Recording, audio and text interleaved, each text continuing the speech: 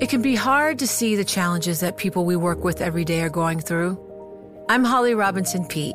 Join us on The Visibility Gap, a new podcast presented by Cigna Healthcare. Download it wherever you get your podcasts. The less your business spends, the more margin you keep. But today, everything costs more. So smart businesses are graduating to NetSuite by Oracle. NetSuite is the #1 cloud financial system, bringing accounting, financial management, inventory, HR into one proven platform, helping you reduce IT costs, maintenance costs, and manual errors. Over 37,000 companies have already made the move to NetSuite. Now through April 15th, NetSuite is offering a one-of-a-kind flexible financing program. Head to netsuite.com/earnings right now. netsuite.com/earnings. You're listening to the Bloomberg Opinion Podcast. Catch us Saturdays at 1 and 7 p.m. Eastern on Bloomberg.com, the iHeartRadio app, and the Bloomberg Business app, or listen on demand wherever you get your podcasts. Welcome to Bloomberg Opinion. I'm Amy Morris. This week, we look at COVID. We got a lot right about the risks, but we talk with Bloomberg's Justin Fox, who says we got the response wrong. And we'll look at the benefits of telehealth and how it can be especially helpful for teenagers. Bloomberg's Lisa Jarvis explains how the COVID pandemic highlighted how telehealth can fit in as part of your healthcare routine. Plus, the U.S. might want to consider changing its COVID booster strategy because whatever they're doing now just doesn't seem to be working. But we begin with another holdover from COVID, working from home. While companies are getting more serious about their return to office policies, more employees are looking for that flexibility in their careers.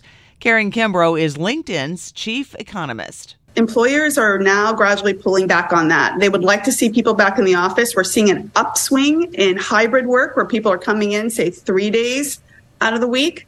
And we're seeing a decrease in job openings that offer fully remote work. So there's definitely a trend of getting back into the office.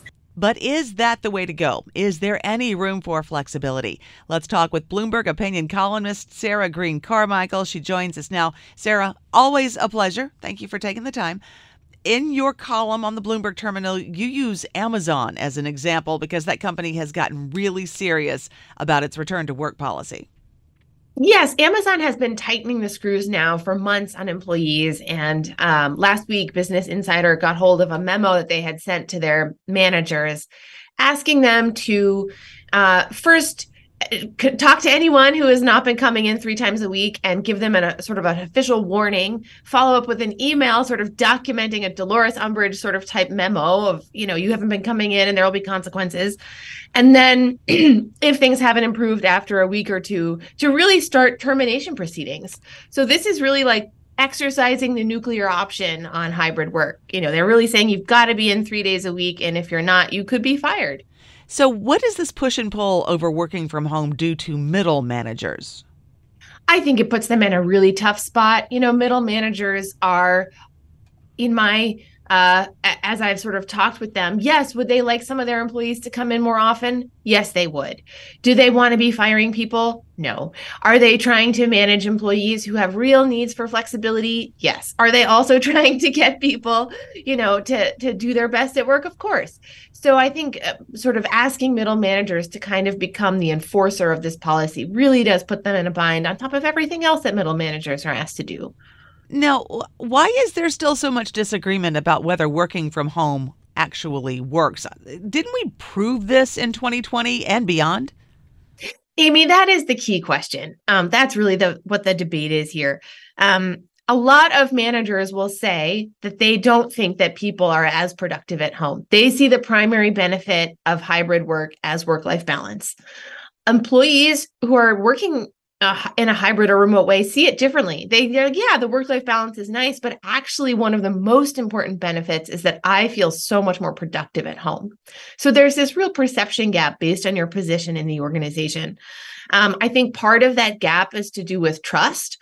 Employees feel like they're getting a lot done at home. Managers cannot see them doing it. And so managers, I think, are more skeptical. And it could also be that, there are some types of managing that are actually more difficult when employees aren't right under your nose. So even if the employee is more productive, it makes the manager's job a little bit tougher. And this isn't supposition on your part. You found in writing this column on the Bloomberg Terminal is that there is research out there that shows when the employee has some power over their workspace, they do better.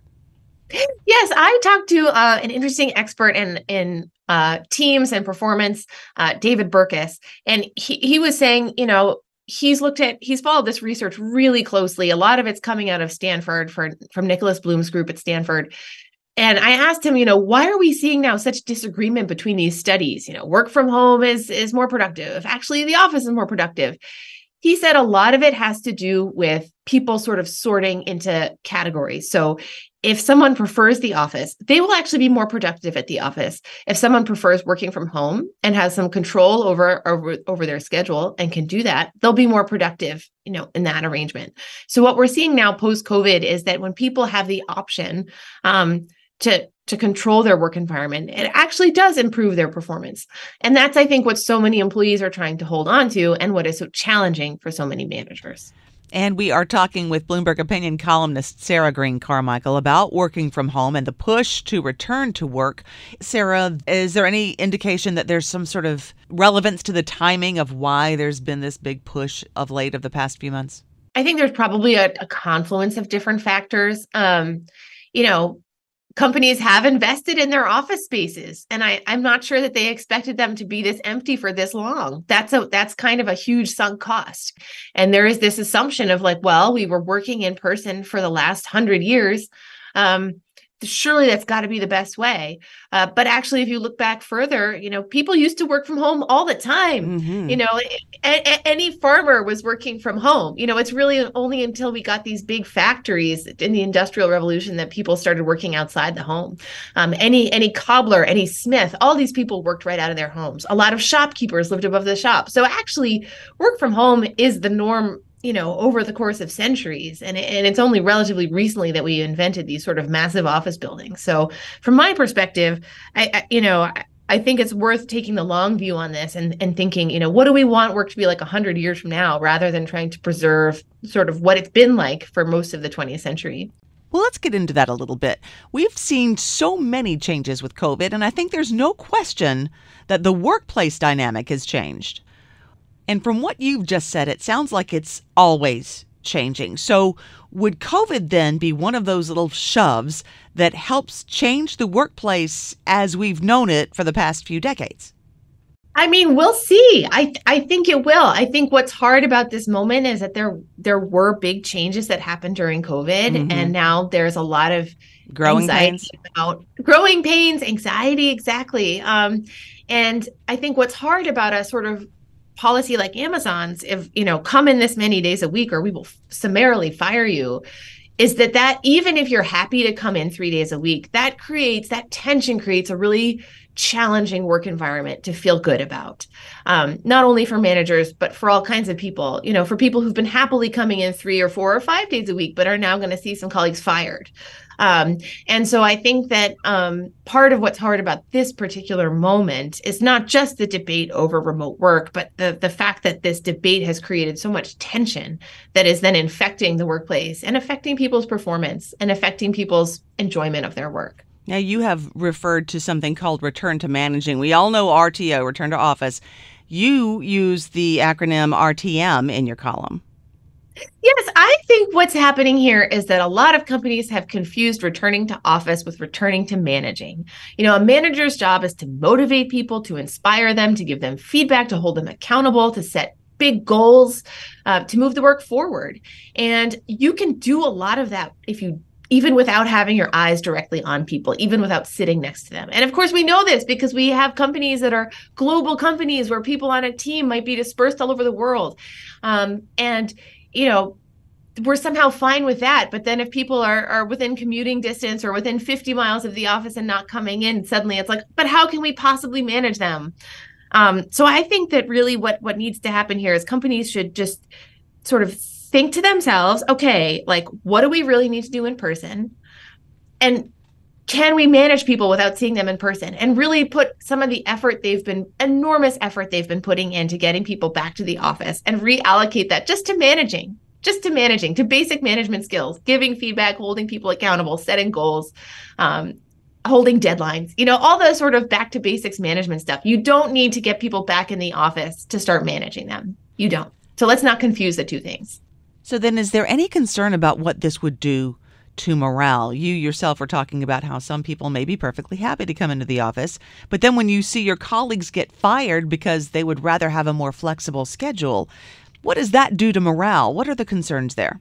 I think there are big questions about morale right now. Forcing people to adopt a work arrangement that they don't like is going to be bad for morale. It's going to be bad for their morale. Their morale is going to affect other people's morale. That's a challenge. I also do think that when you look at some of the research on remote work, it's not always like sunshine and kittens for the people doing it. There are real trade-offs. It can be, that you work really hard and you're super productive from home, but you're also more likely to burn out and feel maybe less connected to your colleagues. You're lonelier. We do need sort of these social bonds with each other. So I think that to my mind, accepting that and figuring out like, how do we make this work for the largest number of people is a key question for management. I also think employees have responsibilities to ask themselves, how do I really work best? And if you really do work best in an office, I think you owe it to yourself, never mind the company, you owe it to yourself to put yourself in a position where you can do your best work. But given the trade-offs people have to make in their real lives, I do think this is a moment of great fluidity. It's going to be challenging to manage. It's going to be challenging for each of us to figure out of all the options we have, how do we work best? But it's also a moment of enormous opportunity where we really have a chance for the first time in decades to think about how should we make this work. Bloomberg opinion columnist Sarah Green Carmichael. And coming up, we're going to take a look at the risks and the response to COVID. What did the country get right? And what did everybody get wrong? You're listening to Bloomberg Opinion.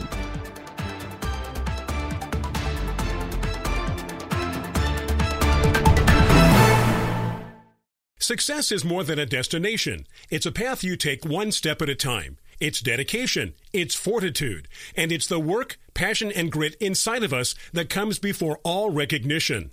That's what Stifel has been doing for over 130 years, and it's why Stifel is one of the fastest growing wealth management firms in the country.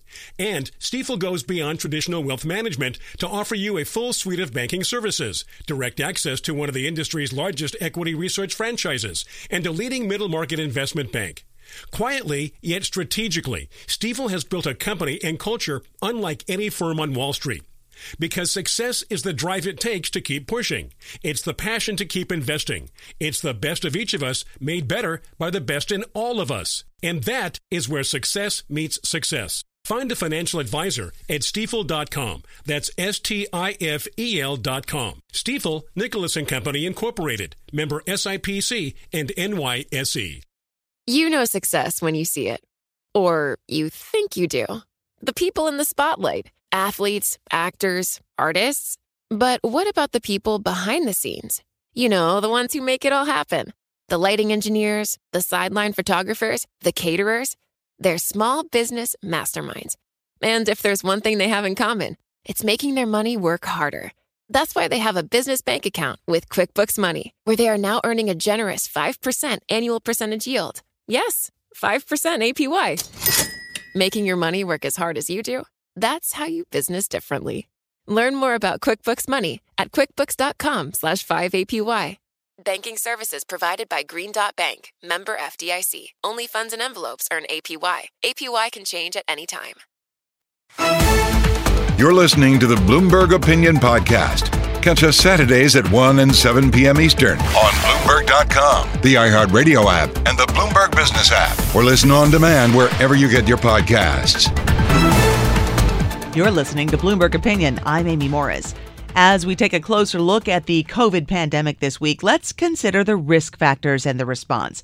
Now, you might remember when Dr. Anthony Fauci, then head of the National Institute of Allergy and Infectious Diseases, testified before Congress about the risks of the spread of COVID-19. This was back in June of 2020. We are now having 40+ thousand new cases a day. I would not be surprised if we go up to 100,000 a day if this does not turn around. And so I am very concerned. Well, that does feel like a long time ago, even though we are still feeling some residual impact of the illness and the loss and the risks involved. Bloomberg Opinion columnist Justin Fox joins us now to look at what we got right and what we got wrong. And Justin, when you say risk in your columns on the Bloomberg Terminal, you're talking about the risk of catching COVID or hospitalizations or fatalities. What are you referring to? The risk of dying of it if you get it, the infection fatality rate. And what did you find? So very early on, back in March 2020, I was, I'm not a medical journalist or anything, but I like to make charts, and I was concerned, and I was a little frustrated with how it was being covered. So I just went out to find, okay, well, what's the best estimate of how deadly this disease is? And it was a paper from February 2020 from Imperial College in London, Neil Ferguson, a guy who later became a little infamous for some reasons, but it said it was approximately 1% of people who got it died in China. And when you looked in the details of the text, it was 0.8 or 0.9%. That was and so I wrote a column then using that and a bunch of other numbers to sort of throw out this ballpark of 300,000 to 600,000 people could die of COVID in a year, and that's what happened. And so this whole backdrop is I'm reading this new book by a couple friends of mine, actually. It's called The Big Fail. It's a history of the pandemic.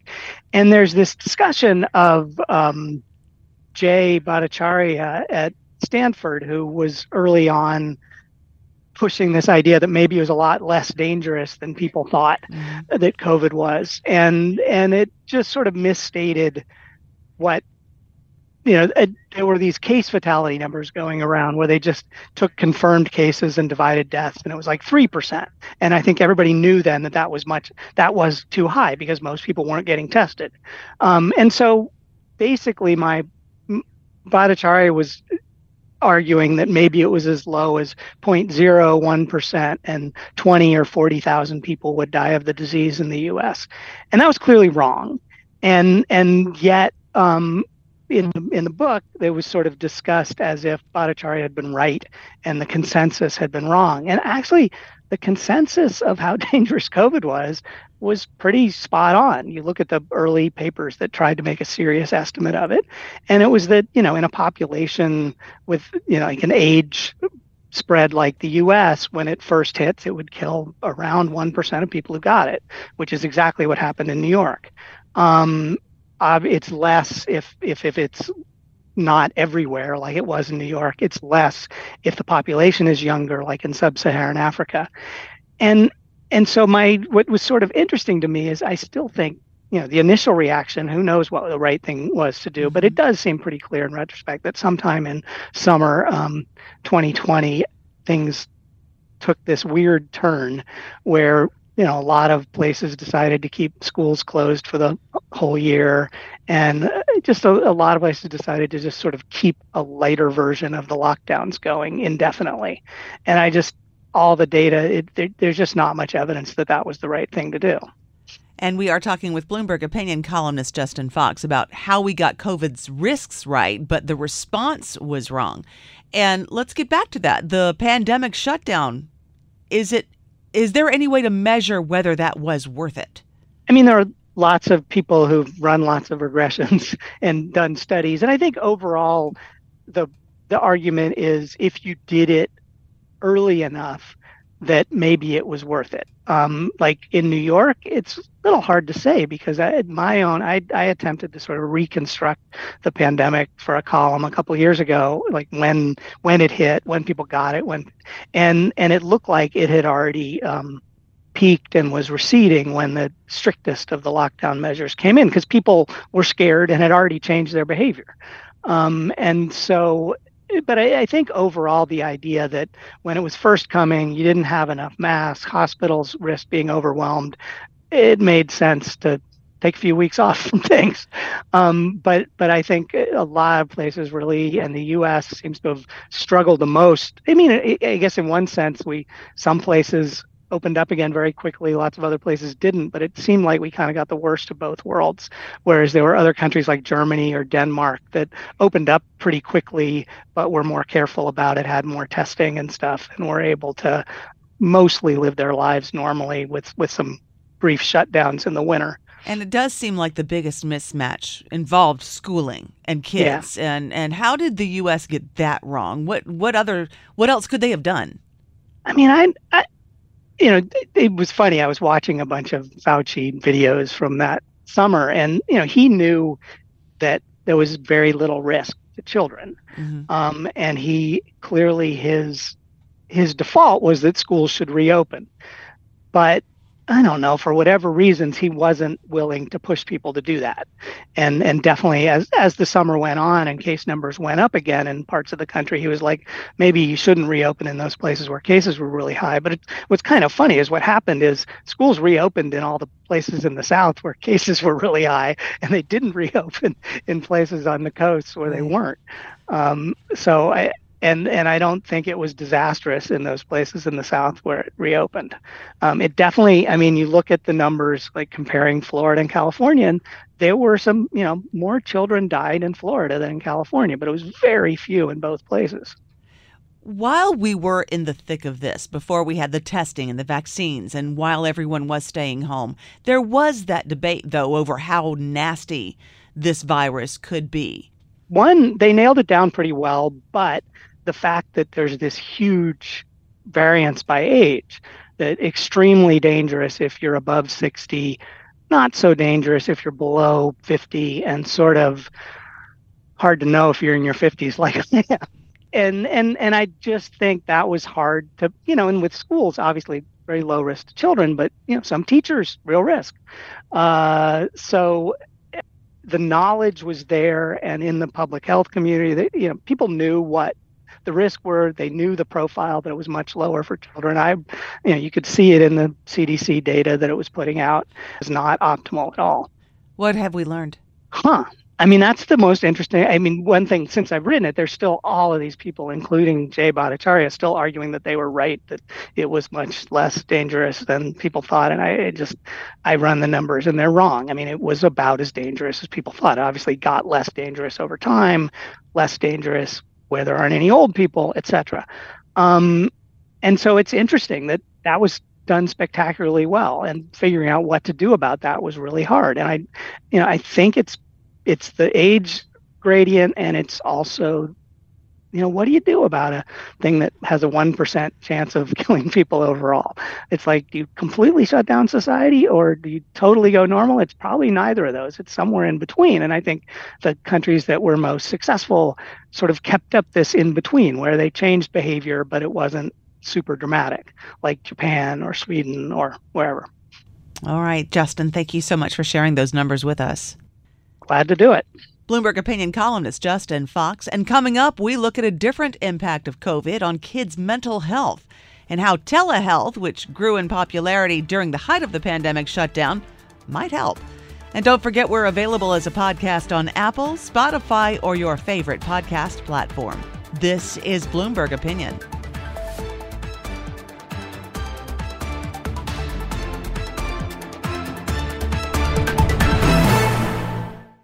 Success is more than a destination. It's a path you take one step at a time. It's dedication, it's fortitude, and it's the work, passion, and grit inside of us that comes before all recognition.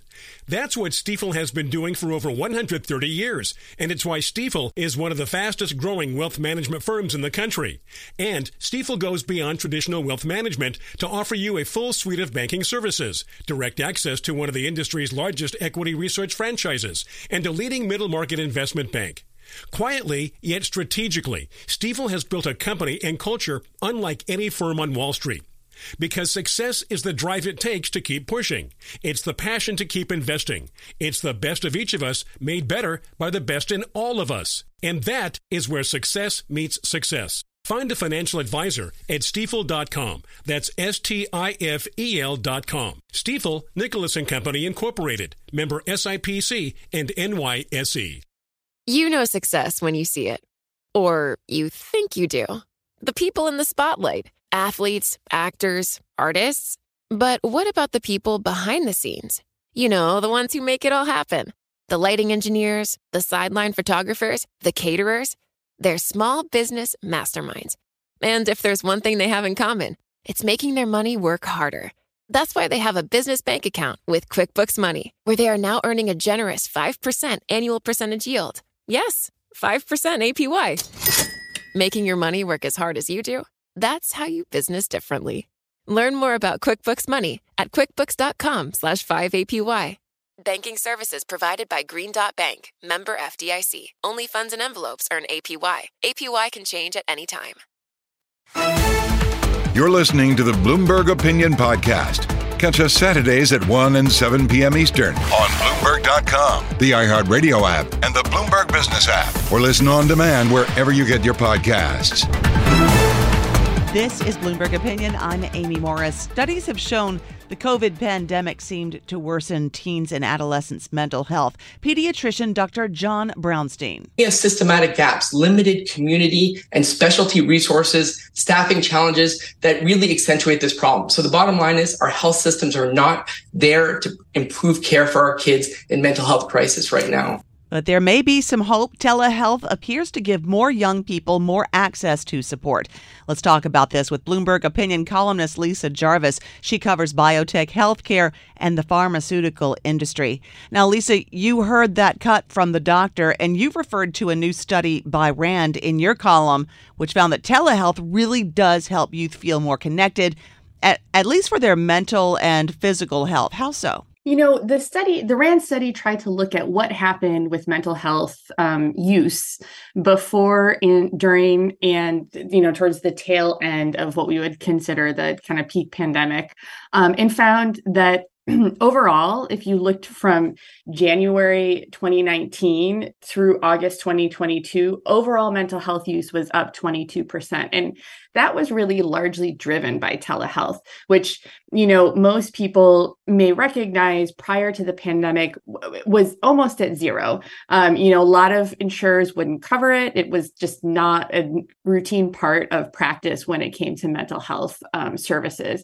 And so, there were a number of things that kind of enabled that, and I'm happy to get into it. But, essentially what their data showed was that both usage went up, the cost did go up as well, but in parallel, so it wasn't like it was more expensive, and it did seem to provide a lot more access to care for kids. Yeah, let's get into it. You said that there are some X factors and some reasons why this is happening. Yeah, I think, beyond insurers, essentially some of the pandemic era rules made it so that insurers would cover telehealth, both public and private. But, I think a few other factors happened when kids moved to remote school. There was a huge push to make sure that everyone had devices and internet access, which allowed a lot more people to be able to participate in things like telehealth, whether it's for mental health or behavior, physical health. Mm-hmm. So, I think that increased access. And then, I think people became more accustomed to the idea of, seeing someone virtually rather than in person, and that it could be just as good. And for this generation, it really can be meeting them where they are. They're used to interacting with their friends that way. And so it's not such a stretch to interact with the mental health provider that way. Yeah, let me ask about that. Is there a concern that maybe an in-person meeting might be more effective than a telehealth meeting, or is that an issue? So there's been a lot of studies about that, kind of dating back to when people first started to do phone type of, mental health visits. And they're in adults, granted, but they suggest that the quality of care people are getting is just as effective. I think, certainly there are times when an in-person meeting, you might need a follow-up, or, that shouldn't be a piece of our healthcare that we get rid of, and everyone needs different things. So we need to have a lot of different ways to deliver mental health care to kids. But, the evidence suggests that it's just as effective and that the retention rate is better. So there's a much lower no-show rate when it comes to telehealth, probably because it's easier for them. They don't have to take an hour or 2 or 3 out of their day to commute to go to the office, the mental health provider's office, and they can just sort of pop in where they are. So they saw there's data to show that kids are kids and adults are going more consistently to their appointments, which suggests that, maybe they're getting more out of it too. That makes more sense because it would be private, it would be more convenient, you wouldn't have to worry about getting to and from the location. You talk about in your column, though, that there are kids who need help and there are kids who get help and that there is a gap. Is that something new because of the pandemic, or is this the gap we've been always seeing? Yeah, that's a gap we've been always seeing. It's a racial gap in access to mental health care. In the pandemic, one thing that happened is with schools closed, kids who might have typically received care in the environment of the school might not have been getting it. But when it comes to telehealth, one of the things that really needs to be improved is that in this RAND study, they found that Black and Latinx kids just weren't switched to telehealth as often as white kids. And so, that sort of mode of care and ease of care wasn't being offered to them at the same level. And so, that needs to be fixed. And, I think one of the things that I talk about and I mentioned earlier is just this idea of making sure that everyone has internet, everyone has a device that they can access their provider, interact with their provider on. And so all of the modes are important, but telehealth can be one that can be, really useful. And so we need to close that gap. And we are talking with Bloomberg opinion columnist Lisa Jarvis about the impact of the pandemic on kids' mental health and access to mental health care. So the study that you referenced, actually you referenced several within your column. When it comes to the use of telehealth, how are kids able to take advantage of it? Yeah, I think it's a multifactorial, but sometimes that might be their first visit with a provider. Maybe that's a way that they switch. I think I've talked to folks who are, child psychiatrists who have suggested that one thing that could happen, there's a big push right now to put more mental health providers inside schools. Could it be that kids can get pulled aside and do their provider visit while they're at school via telehealth, so that they don't have to miss a chunk of their day? Those are all things that need to be considered. And, the Biden administration is trying to put a lot of money into ensuring that there's better services, particularly for kids, as we all recognize this crisis. So that's an area that we should be looking at. And you make a really good point about insurance companies and how they might be responding once telehealth is starting to catch on. Do you think it'll still be covered? Gosh, I hope so. Every person I talked to for that column was worried about that, just because you saw the cost of overall care go up because usage went up, which is good. It wasn't like it went up in an outsized way, but, kids really need to be accessing this more. And I think what can be confusing is, different plans cover different things. If you switch insurance, the extension, though the public health emergency has ended, Congress has ensured that telehealth will still stay part of our, access for people with public insurance through the end of 2024. We really want to make sure that continues, beyond that, because though I think there's mixed evidence when it comes to our physical health in telehealth, when it comes to mental health, it really feels like this is an important, way of delivering care. And in a more 30,000-foot broader view of this, you reference a study by Harvard that makes this grim point. All kids, all demographics across the board, the different ages, the race, how much money your mom and dad have do not matter. They're struggling. Is this also a result of the pandemic? Yeah, it preceded the pandemic for sure. I think the pandemic exacerbated it. We've seen some really disturbing survey results. The CDC's Youth Risk Behavior Survey, which comes out once a year. You probably saw the headlines, including one that I wrote about that survey at the beginning of this year. 60% of teenage girls reporting persistent feelings of sadness and hopelessness. It is hitting all kids. It does not matter, their socioeconomic situation, their race, their gender, their ethnicity, like it's just across the board. And so I think there's a lot of effort to try to mobilize and address the kids that are struggling. Are you able to gauge yet how popular telehealth is becoming? That's a good question. One of the things about the RAND study that was a little tough, and they fully admit that they can't parse the number of users that might have increased versus the number of people who might have been visiting their provider more often. And so that's the next step in what they're researching. And I think that'll help us understand, who is benefiting on a little more granular level and how many more people are benefiting versus whether there's like some portion that are just getting more consistent help and versus new users of telehealth. So I think there's still more studies to be done, but so far it really does feel like the evidence is that this helps kids a lot. And if you can take advantage of it, why not? Exactly. We all have computers. We're used to Zoom by now, kids included. Bloomberg Opinion columnist Lisa Jarvis covers biotech, healthcare, and the pharmaceutical industry. You're listening to Bloomberg Opinion. I'm Amy Morris.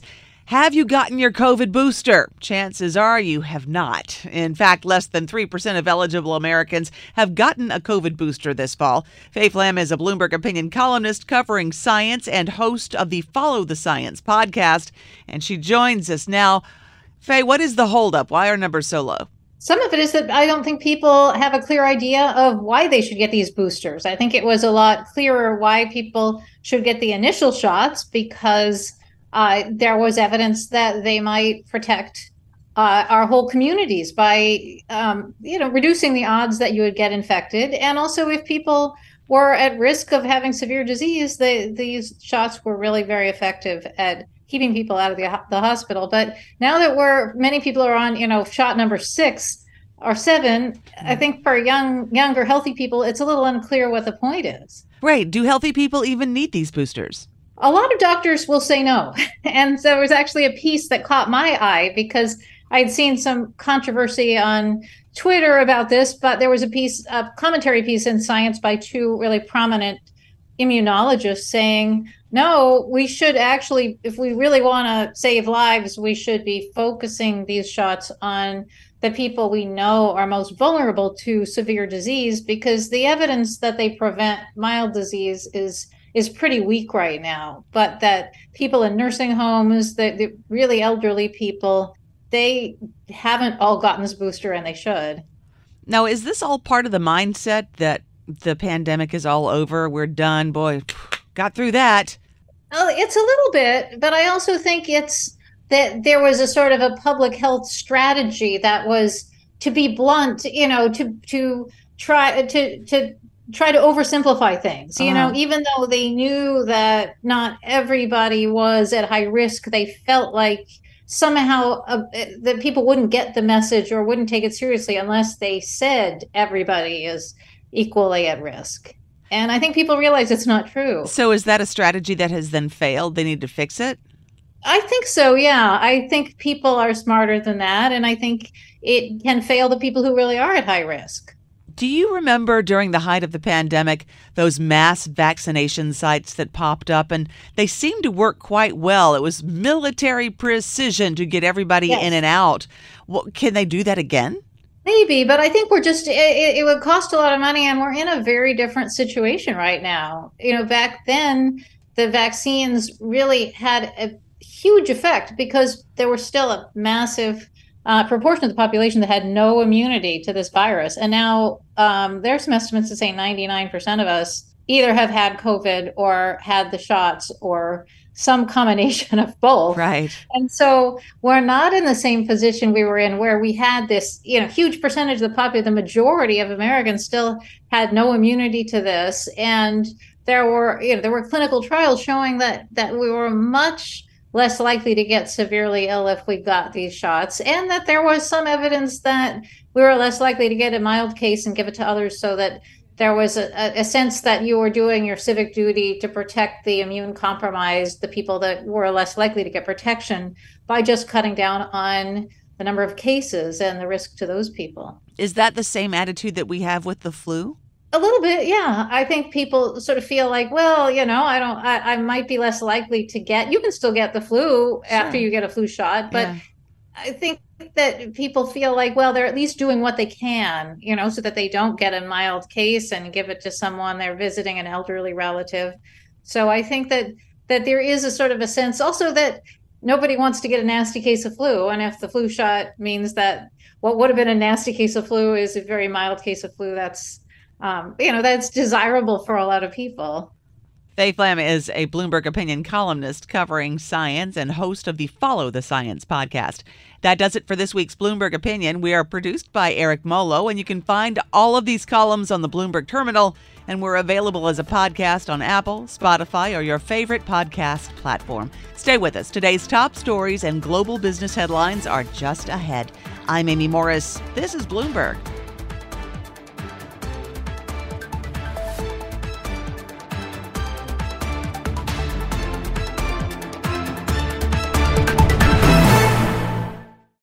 The Bloomberg Sustainable Business Summit returns to London on April 25th for a solution-driven look at the sustainable business and finance landscape, looking at the latest trends in ESG regulations, supply chain innovation, and transition finance. Speakers include leaders from CDP, Emirates Environment Group, TNFD, C-Trace, COA, and more. Summit advisors include Citi and Schneider Electric. Visit BloombergLive.com/SBS 2024 to learn more.